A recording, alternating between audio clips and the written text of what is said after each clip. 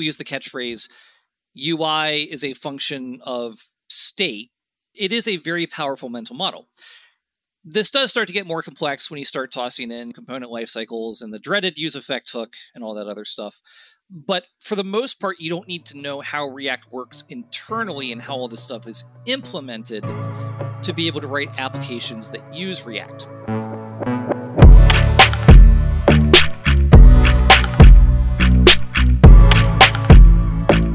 Hello and welcome to PodRocket. I'm Ben, and today I'm here with Mark Erickson, who is rejoining PodRocket. We had Mark on the podcast a few months ago. Maybe it could have been even a year ago. It was a long time. But he's a senior front-end engineer at Replay and also a Redux maintainer. You also may know him as the guy on Twitter with the Simpsons avatar. So it's great to see that Mark is a real person and not just a Simpsons character. But welcome back, Mark. Thanks. I have actually been mistaken as a bot more than a few times.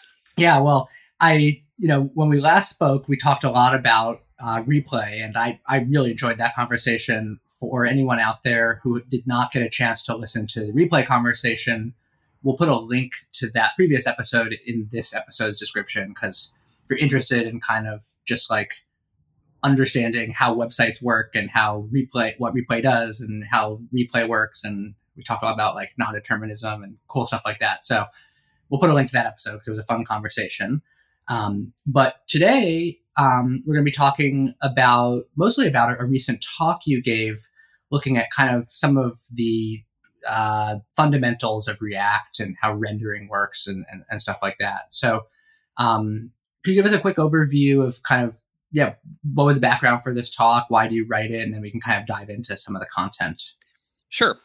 So the talk itself is based on a blog post that I wrote, I believe 2 years ago, entitled A Mostly Complete Guide to React Rendering Behavior. And I spend a lot of my time answering questions about React and Redux, pretty much anywhere there's a text box on the internet. And most of my blog posts are inspired by seeing the same questions pop up over and over. And usually when I find myself repeating the same answer a few times, that generally means it's about time to try to put that into a blog post so that I can just reference the blog post as an answer. And in this case, the React docs tell you a lot about how to use React, but they don't necessarily tell you a lot about how it works.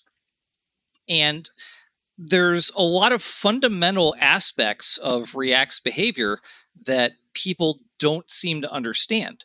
And what I was seeing was that a lot of this information was either scattered in different places, or it was something that you could infer based on a few key bits of information, but there wasn't like a single resource that put all this information together in one place. It's funny because I think I remember it was like a Friday night, and my plan for the evening was just to sit down on the couch and play games. And I'd been tossing around, some bits and pieces of this idea for a few days. I remember tweeting, I feel like I really should write a blog post about this. A couple people actually responded and said, yeah, go for it. I ended up cranking out 5,000 words on a Friday evening. And the post grew to about 8,500 words in bits and pieces over the next year and a half as I thought of a few different sections to add. And then I went back and expanded it within the last couple months to cover React 18 and some updates. So I think the post now totals about 11,000 words. And so when I was trying to think of conference talks to submit to React Advanced, I tossed around a few ideas, and doing a talk, basically, a condensed version of the blog post was, what I settled on. Got it. And before we kind of dive into some of the concepts, like, why do you think it's important for folks to know more of kind of like what's going on under the hood in React? If I just want to build an application, I don't have let's just say I don't have a huge interest in like contributing to React or like going under the hood. Like, what are some reasons why it's important to know this stuff when I'm working with React as a developer? So let me answer that in sort of a roundabout way. When I some of the first JavaScript web app stuff that I did was using an older framework called Backbone. And Backbone was very small. Like the actual source code of the library was like one file, like 2,500 lines. And one of the things I liked about it at the time was that I could stick a breakpoint in one of my own event handlers, keep clicking next line, next line, next line, and actually step into the middle of the Backbone library, and especially the code that ran its event trigger function, and then keep on stepping and pop back out the other side in one of the event callbacks. And it was nice because there was no magic going on inside of Backbone. You could read the code, see what was going on, step in, step out. And the community eventually, found all the various limitations of Backbone. We moved on to React and Virtual DOM and templates and all this other stuff. React, on the other hand, the internal implementation is massive, and it is really, really complex. And even just looking at the actual source code, there's a lot of concepts in there that are pretty hard to follow. The good news is that you don't need to know 98% of that to be able to use React effectively, because React gives you a very strong mental model for how to write your application. If I look at my UI and something's wrong on screen, there's basically one of two things that are wrong. Either my data was wrong and the logic that was using it is correct, or the logic that is outputting the UI is wrong. And if the data is wrong, then I trace backwards to see, well, where did that data come from in the first place? Is it component state, props? Was there, was it fetched from Ajax, whatever? Like, you sort of work your way back up the tree. And so it is that, we use the catchphrase, UI is a function of state. It is a very powerful mental model. This does start to get more complex when you start tossing in, component life cycles and the dreaded use effect hook and all that other stuff. But for the most part, you don't need to know how React works internally and how all this stuff is implemented to be able to write applications that use React. The flip side of that is that you do need to understand the externally observable behavior in order to use it effectively. For example, React supplies tools like React.memo, which we'll probably talk about a little more later. And you need to know, well, okay, here's this tool. What problem is it supposed to solve? When and why would I use this? How does the app behave with and without that tool? And so understanding the visible external behaviors is important in order to use the tools that React does provide to us. So with that, let's dig in a bit. And so I kind of have a list of topics that we pulled from, I think, the talk and the blog posts, and we can kind of talk about some, and with an emphasis on like why they're important and why, someone building a React app should kind of have a general sense for how these things work under the hood. So we can start with render and commit phases. Like, what are the render and commit phases, and like, what does rendering even mean in React? So when React first came out, it popularized a buzzword. The phrase was virtual DOM. And unlike the other frameworks and tools at the time, React does not just immediately apply changes to the actual DOM nodes that are in the page. React components return descriptions of what they want the UI to actually look like. And these descriptions, we write them normally as JSX syntax, your angle bracket looking HTML inside of our JavaScript. But at compile time, all those get transformed into just plain JavaScript objects. And loosely put, they end up looking like type, whatever the thing is you want to render, a component, or like the string name of an HTML tag like div, props, an object full of the data that's going to get passed down, and then an array of the children that you said should go inside of that. And so these ultimately form a big tree of parent, child, grandchild, and React is going to compare the current tree that your components have asked for versus the previous tree, and it's going to figure out, okay, what's changed? Have you actually asked for anything different at all? And then if there are any differences to apply, then it's actually going to apply just those changes to the actual DOM. And so this work of asking the components, what do you want it to look like, and figuring out what did change is known as the render phase. And then the process of actually applying the specific targeted updates to the DOM is known as the commit phase. Got it.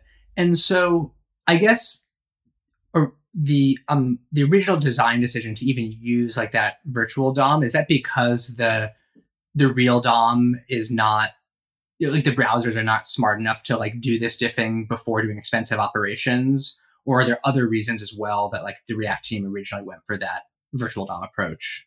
There's a bunch of reasons conceptually.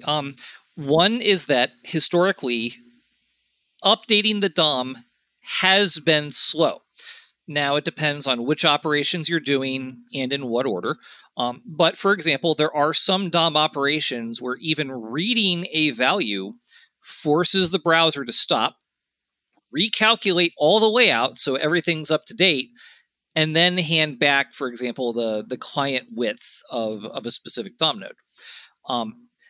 And so part of it is, how can we figure out the minimum operations that we need to do and try to do them in a fairly efficient order? Another is that conceptually, like if you think back to kind of like the jQuery days, like we did a lot of say I want to toggle a modal. You might call, $, pound my modal dot hide or dot show. But if you start basing the decision of whether to turn it on or off on the idea of, is that DOM node already visible, you need to start taking into account, well, if it was visible, now hide it. And if it was hidden, now show it. And then you start having to manually track, well, what was it before? What should it be now? What are all the possible combinations of changes we might need to make? And that's where things become really complex. So if you're using the DOM as your source of truth, you start having to manage a lot more code and a lot more state yourself. So part of React's idea was, if we just hand wave all of that and stick it in the background, and we can simply say, given this data, here's what we want the UI to look like, I, as a developer, end up writing a lot less code. And we can just let React worry about, well, is this the first time? Create all those DOM nodes from scratch. Did I change the text in one list item? Then literally just change the text content of that DOM node. Did I rearrange or move or delete some items? I don't know. Let React worry about it. And so the idea was that by making it very simple and just saying, here's what it should be now, React handles all the details for us. And let's now talk about queuing of rendering. So I think, this is something where maybe a not as well-known a topic that folks can kind of think about. How do they want to queue up rendering, and kind of what's the logic behind that? And so maybe you could give a little context there. So React has always required that you kind of be explicit to say, here's when React should start to update the UI. And that always requires calling some form of a set state function. Now, the different functions available to us have changed over time.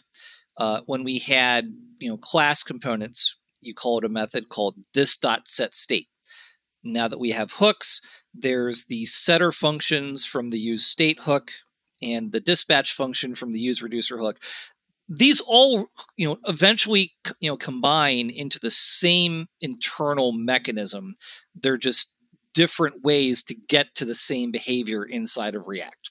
So other frameworks, like for example, Vue uses an observable based approach where you have a data object, its fields are being tracked automatically by the framework. And when you write code that changes one of those fields, the framework says, aha, this field changed. Let me see what other pieces of the UI care about that piece of data, and automatically go redraw them. And React, in a sense, wants you to be explicit about, okay, Now we're going to start to re-render, and here's a new piece of data that will be used during the render process. So every render always starts with set state being called somewhere. Got it. So that's kind of the typical, or I guess like that's typically how you render. Is there anything more to think about in terms of like queuing? If I know I'm going to have like a variety, like if I'm going to be doing a bunch of rendering, like how does that concept of queuing work exactly? So this behavior has changed over time. And this is where we start to get into some of the nuances of the actual internal details and observable behavior. React has always had this notion of being able to batch multiple queued updates into a single render pass. And up through React 17, that really only happened by default inside of React event handlers like an onClick function. And this is because right before React would call your event handler, it would set an internal flag that says, hey, if set state gets called, don't re-render immediately. Instead, just add any updates that happen in this event handler into a list. And then after the event handler is done, then we'll start a render pass. And any of the functions that flag themselves as, hey, we got some set state happening, we'll check all of those during the one render, see if they need to update, and keep going down from there. And that also meant that if you tried to apply state updates outside of an event handler, which could have been, say like in a set timeout or after an await, command, those were outside of the event loop tick. React was no longer trying to check if it should batch updates together, and each of those separate set state calls would end up causing a separate render pass immediately and synchronously. So one of the big changes in React 18 is that they've flipped the behavior, and React will now always batch any updates that happen within one event loop tick. So even if you have like an await and then two set states after that, even though you're no longer in an event handler or anything else, React will say, okay, these two happened one after the other. Let's just wait till the end of the event loop, see if any other components want to start something, and then render all these things together. Got it. So makes, I guess, smarter behavior that makes it a bit easier in the latest version of React. And so less to think about as a developer, which is always nice. Let's talk about kind of some of the do's and don'ts when rendering, and especially like the concept of purity versus having side effects. Like maybe just explain like what does pure mean in the context of rendering? What are examples of side effects and how to be thinking about those?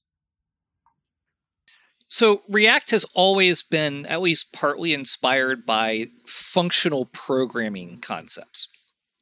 And the terms pure and side effect both come from that functional programming paradigm.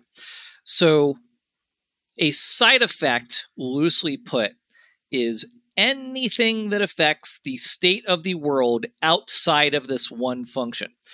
Very strictly speaking, logging to the console is a side effect. It affected something outside of this one function that's running right now.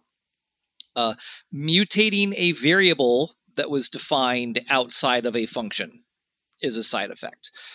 Making an AJAX request is a side effect. Calling a random value or even using like date.now is a side effect. A pure function is something that only depends on the arguments that were passed in and returns a result, and every time you call it with the same inputs, it always produces the same result every time. It doesn't affect anything outside of itself. If you've ever worked with reducer functions in Redux or with the use reducer hook, those are also intended to be pure functions with no side effects. So in principle, React components and their rendering behavior is intended to be pure and not have any side effects. It's just state and props in, JSX UI elements out. Don't do anything else. Now, there are some caveats to this. So on the one hand, your rendering logic should not make AJAX requests, although there's a double caveat to that I'll get to in a second. It, in theory, shouldn't queue state updates. You definitely shouldn't be mutating existing data. It is okay if I were to create an object while rendering and then immediately mutate it, because no one else is ever going to see that one variable. So as long as it kind of like stays hidden inside the component's rendering logic, you can mutate all you want as long as it wasn't created outside the component. It is okay to throw errors while rendering a React component, because React basically has the equivalent of a giant try-catch around it. And it is technically possible to do some lazy initialization of values, like with a useRef hook. Where we start to get into some caveats, so React does technically support calling the setState function while rendering if it is a function component and you do it conditionally. So maybe say, like, if a prop changed, call setState. And React literally has a loop. If you check the actual React source code, it says call the function component, and then if state was set while rendering, loop back right around and try it again up to 50 times. And if you do it 50 times in a row, they assume there's an infinite loop and it gives up and throws an error. But it is actually legal to do that. And then the other one that I still haven't wrapped my head around is some of the new React async rendering RFCs, where the React team is talking about actually letting you initiate AJAX requests while rendering. Now, there is still some of this discussion about, like, okay, what are the rules around that? How much can you get away with? How consistent and predictable is that behavior? That's where it starts to get really complicated, and I still don't understand a lot of that myself. Yeah, I'm curious, like, what's the use case for that? Did the RFC kind of talk about potential problems that solves? So a lot of it has to do with the relatively new React feature called suspense. And as a very, very loose way to put it, suspense is also a little bit like putting a try-catch around a portion of your component tree, except that instead of catching errors, it's more like catching requests to fetch data so that you can put a loading spinner around that part of your component tree. And just in the same way that any piece of code within a try-catch block could throw an error, and you know it'll get trapped at this one spot, you can think of suspense as being similar for data fetching. If any component within that subtree says, wait, I need some data first, don't render me yet, putting the suspense boundary around that will catch any of those requests. React will kind of file that away for later. And when this promise resolves, React's like, oh, well, now I should go back and actually re-render these components because now they have their data. So then the question is, well, okay, what is the mechanism for telling React that these components are waiting for some data? So far, it's been an undocumented technique where you actually literally throw a promise in your rendering method, just as if you were throwing an actual error object. But they've got an RFC up for a new special hook that is literally just the word use. And the proposal is that if you call this use hook and pass in a promise, that will be the trigger for the, hey, I need to wait for data mechanism to kick in. Got it. Interesting. And suspense, that is currently available. Suspense, which version of React is suspense tied to? So technically, the suspense component has existed publicly since like React version like 16.6, I think. because it's also used for lazy loading components as well. So if you use the react.lazy method to wrap a component, basically wrap it in a promise, and you put that inside a suspense, then React will fetch the component, say, oh, hey, I have it now, and then actually render it. The bigger, more hand-wavy, like suspense for data fetching is a mythical thing that has been promised to us for years. Okay, joke not intended, but it works pretty well. And so there's apparently two big pieces that the React team has been waiting to try to nail down the APIs for. One is this new use hook, which will be the officially sanctioned method to say, I have data, please come back to me when this is ready.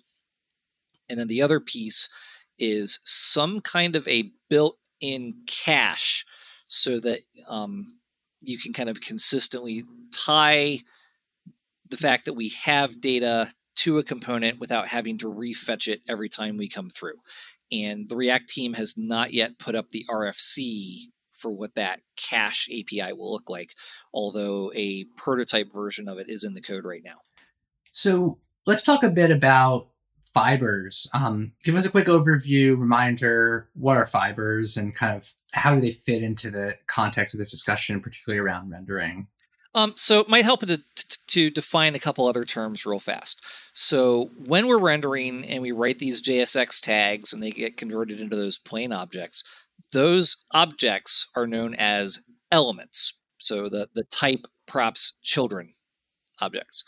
And then a component is either a class that extends React.component, or more commonly today, it's just a function that accepts props and then returns JSX elements. In a very real way, both class components and function components are facades. They are not actually the real data.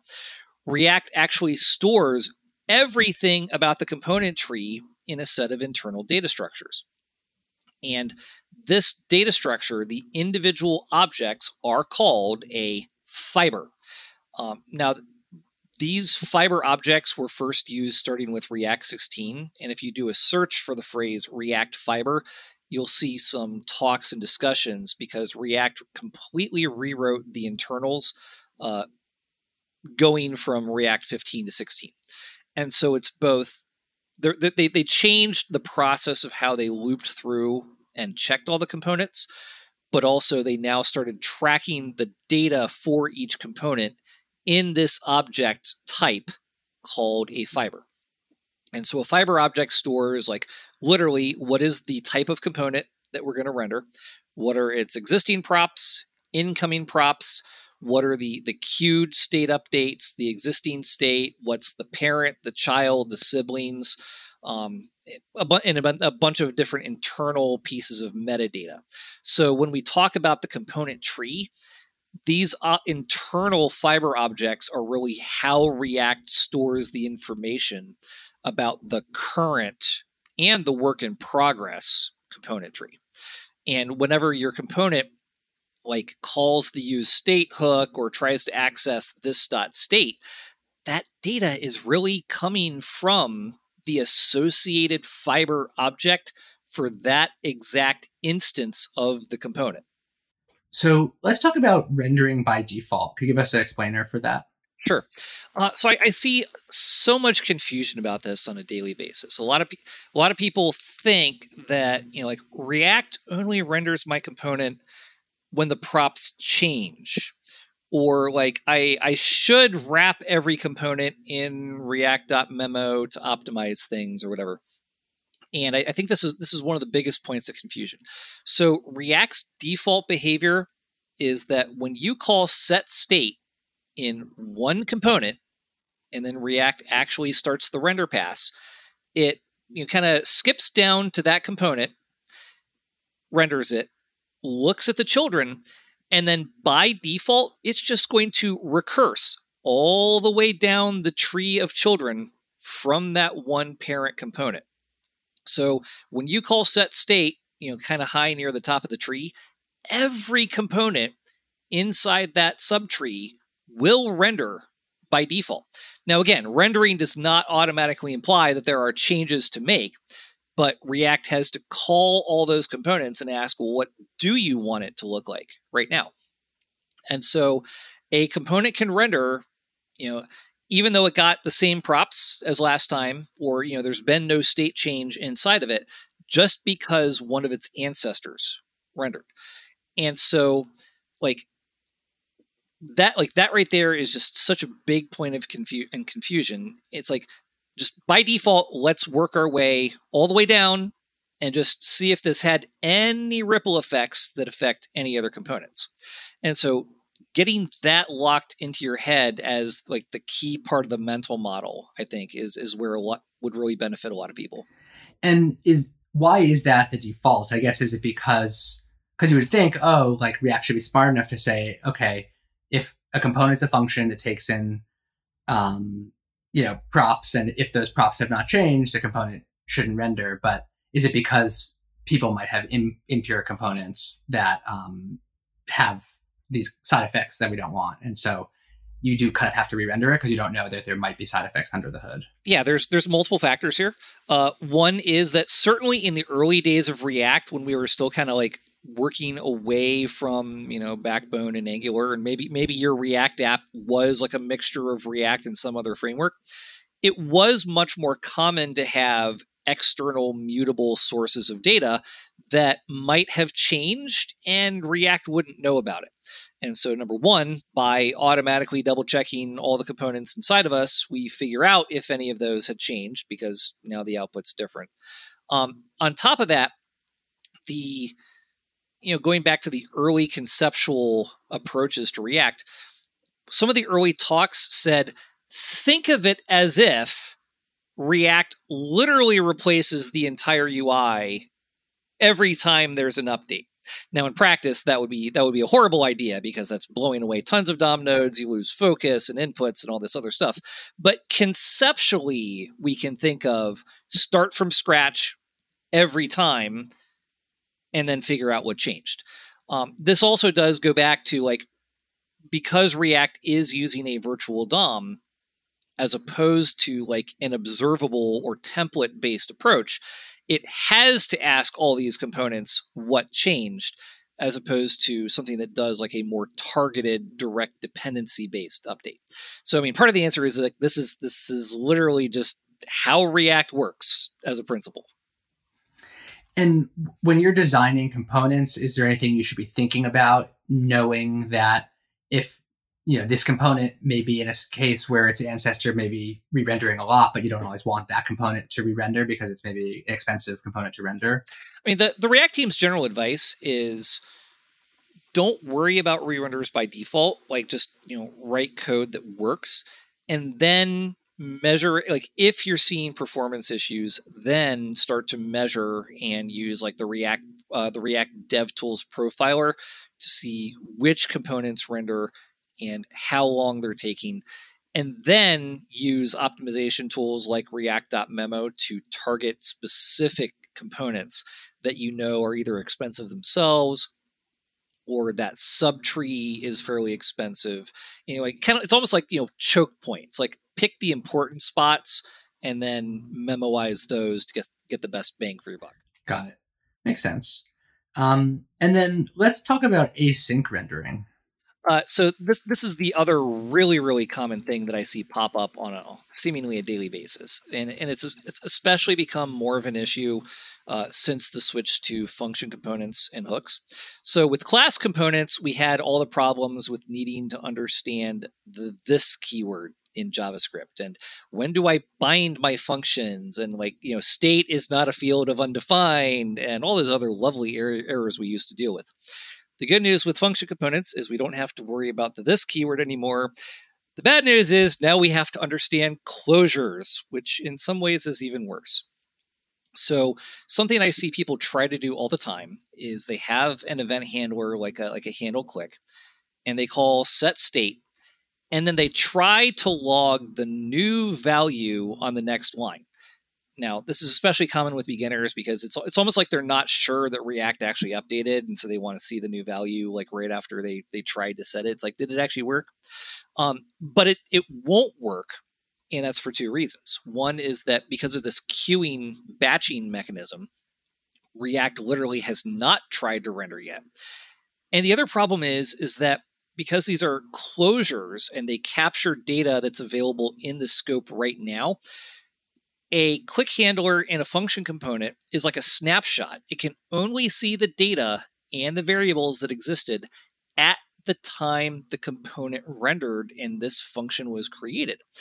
And when you queue up a render, that's going to make another render sometime in the future, which will have a different set of variables and a different bunch of closures and functions. That's a totally different snapshot. And the code in this function now can't see the future data. So in that sense, like trying to log the new value right after you tried to do a set state it's not going to work.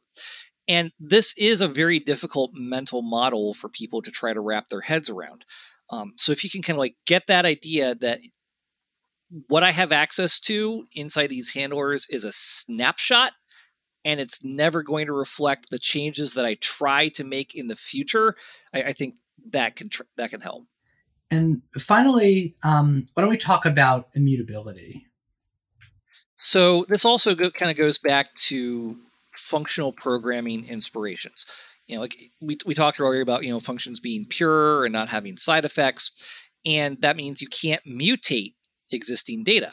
And so the only other way to create changes is to make copies of original data. Then you can mutate the copies because they're fresh and use and return those. So React has always been kind of like a functional programming light set of approaches. And you've always been supposed to handle updates immutably. But in fact, with class components, you could actually kind of get away with mutating just because of the internal implementation details. Well, with the use state and use reducer hooks, React has kind of put its foot down and said, no, you really need to do these immutably.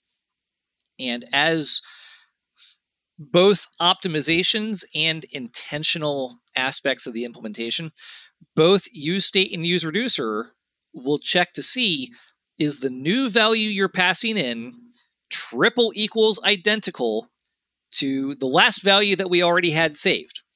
And if it is, we're just going to bail out and not actually render anything at all. Now, strictly speaking, from an implementation detail, because React tries to apply these changes while rendering, if you do a set state, it will actually start to render the component. Like it has to run the use state hook and everything else to see if the data would have changed. But after it gets done, if it says, well, that was actually a set state with the same value, you know what, let's just throw this away and pretend it didn't happen. So it is a somewhat common mistake for people to mutate data and pass in like the same object or array reference and then get confused and say, well, my UI didn't change at all.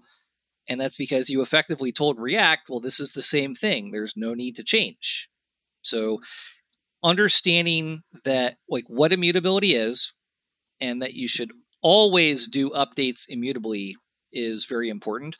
And fortunately, the new React beta docs are much more clear about this. There's a couple pages specifically devoted to talking about here's how you do updates for objects, and here's how you do updates for arrays.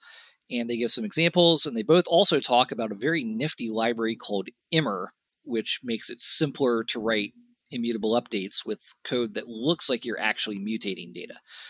We use Immer in Redux Toolkit as well. It's a great library. So like understanding some of these functional programming principles really starts to help your understanding of how you should use React. Well, Mark, it's been great having you on the podcast again. As always, I enjoyed the conversation. And we will put a link to the talk and the blog post in the episode description. As I mentioned, we're also going to put a link to, I think you've been on the podcast now twice. I misspoke at the beginning. So 2 previous episodes, both super interesting conversations. So yeah, thanks again for joining us. Sure, happy to.